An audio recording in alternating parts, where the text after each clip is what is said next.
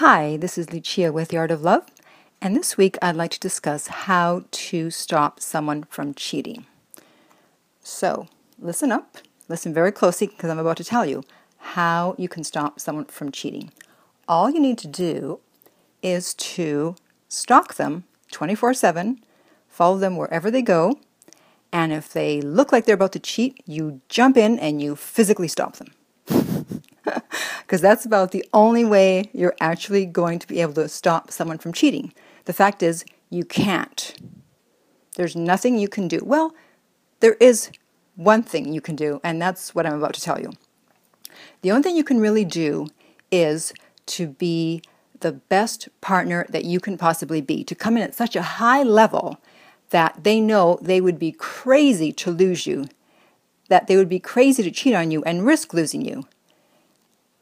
And so that if it does happen, that for some reason they cheat or they decide to break up with you, the next person that they're with, that person better be coming in at the same high level as you. Otherwise, after the euphoria of the initial going out with a new person is over, after about a month or so, they'll be like, what the hell? What am I doing here? I was with this person that was at a high level, and now I've got this other one that's nowhere near there. What am I doing? So how do you come in at a high level? That means you be, as I said, the best partner you can be on all levels. So emotionally, meaning you're not needy, you're not insecure, you're strong emotionally, you're strong mentally. You're not freaking out at every little thing. You're able to communicate and discuss topics in a mature way without yelling, without getting angry. Physically, you take care of yourself. You're comfortable with your body if you have to work out or do some other type of sport to stay in shape.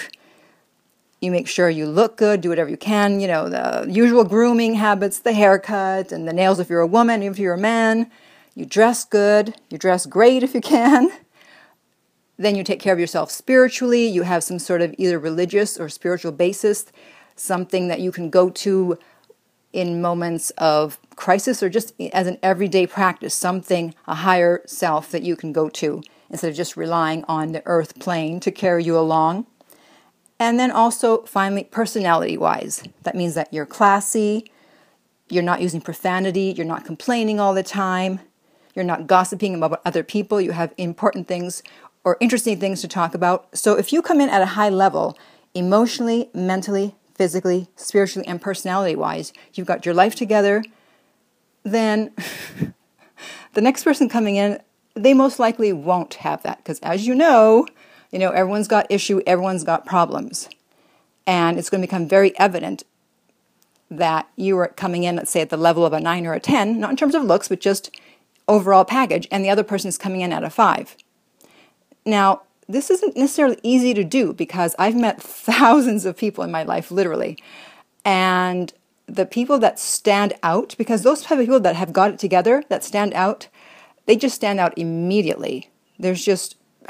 Because they're just unlike anyone else. Everyone else is just kind of going along at an average rate. And then, boom, this person comes along. You're like, damn.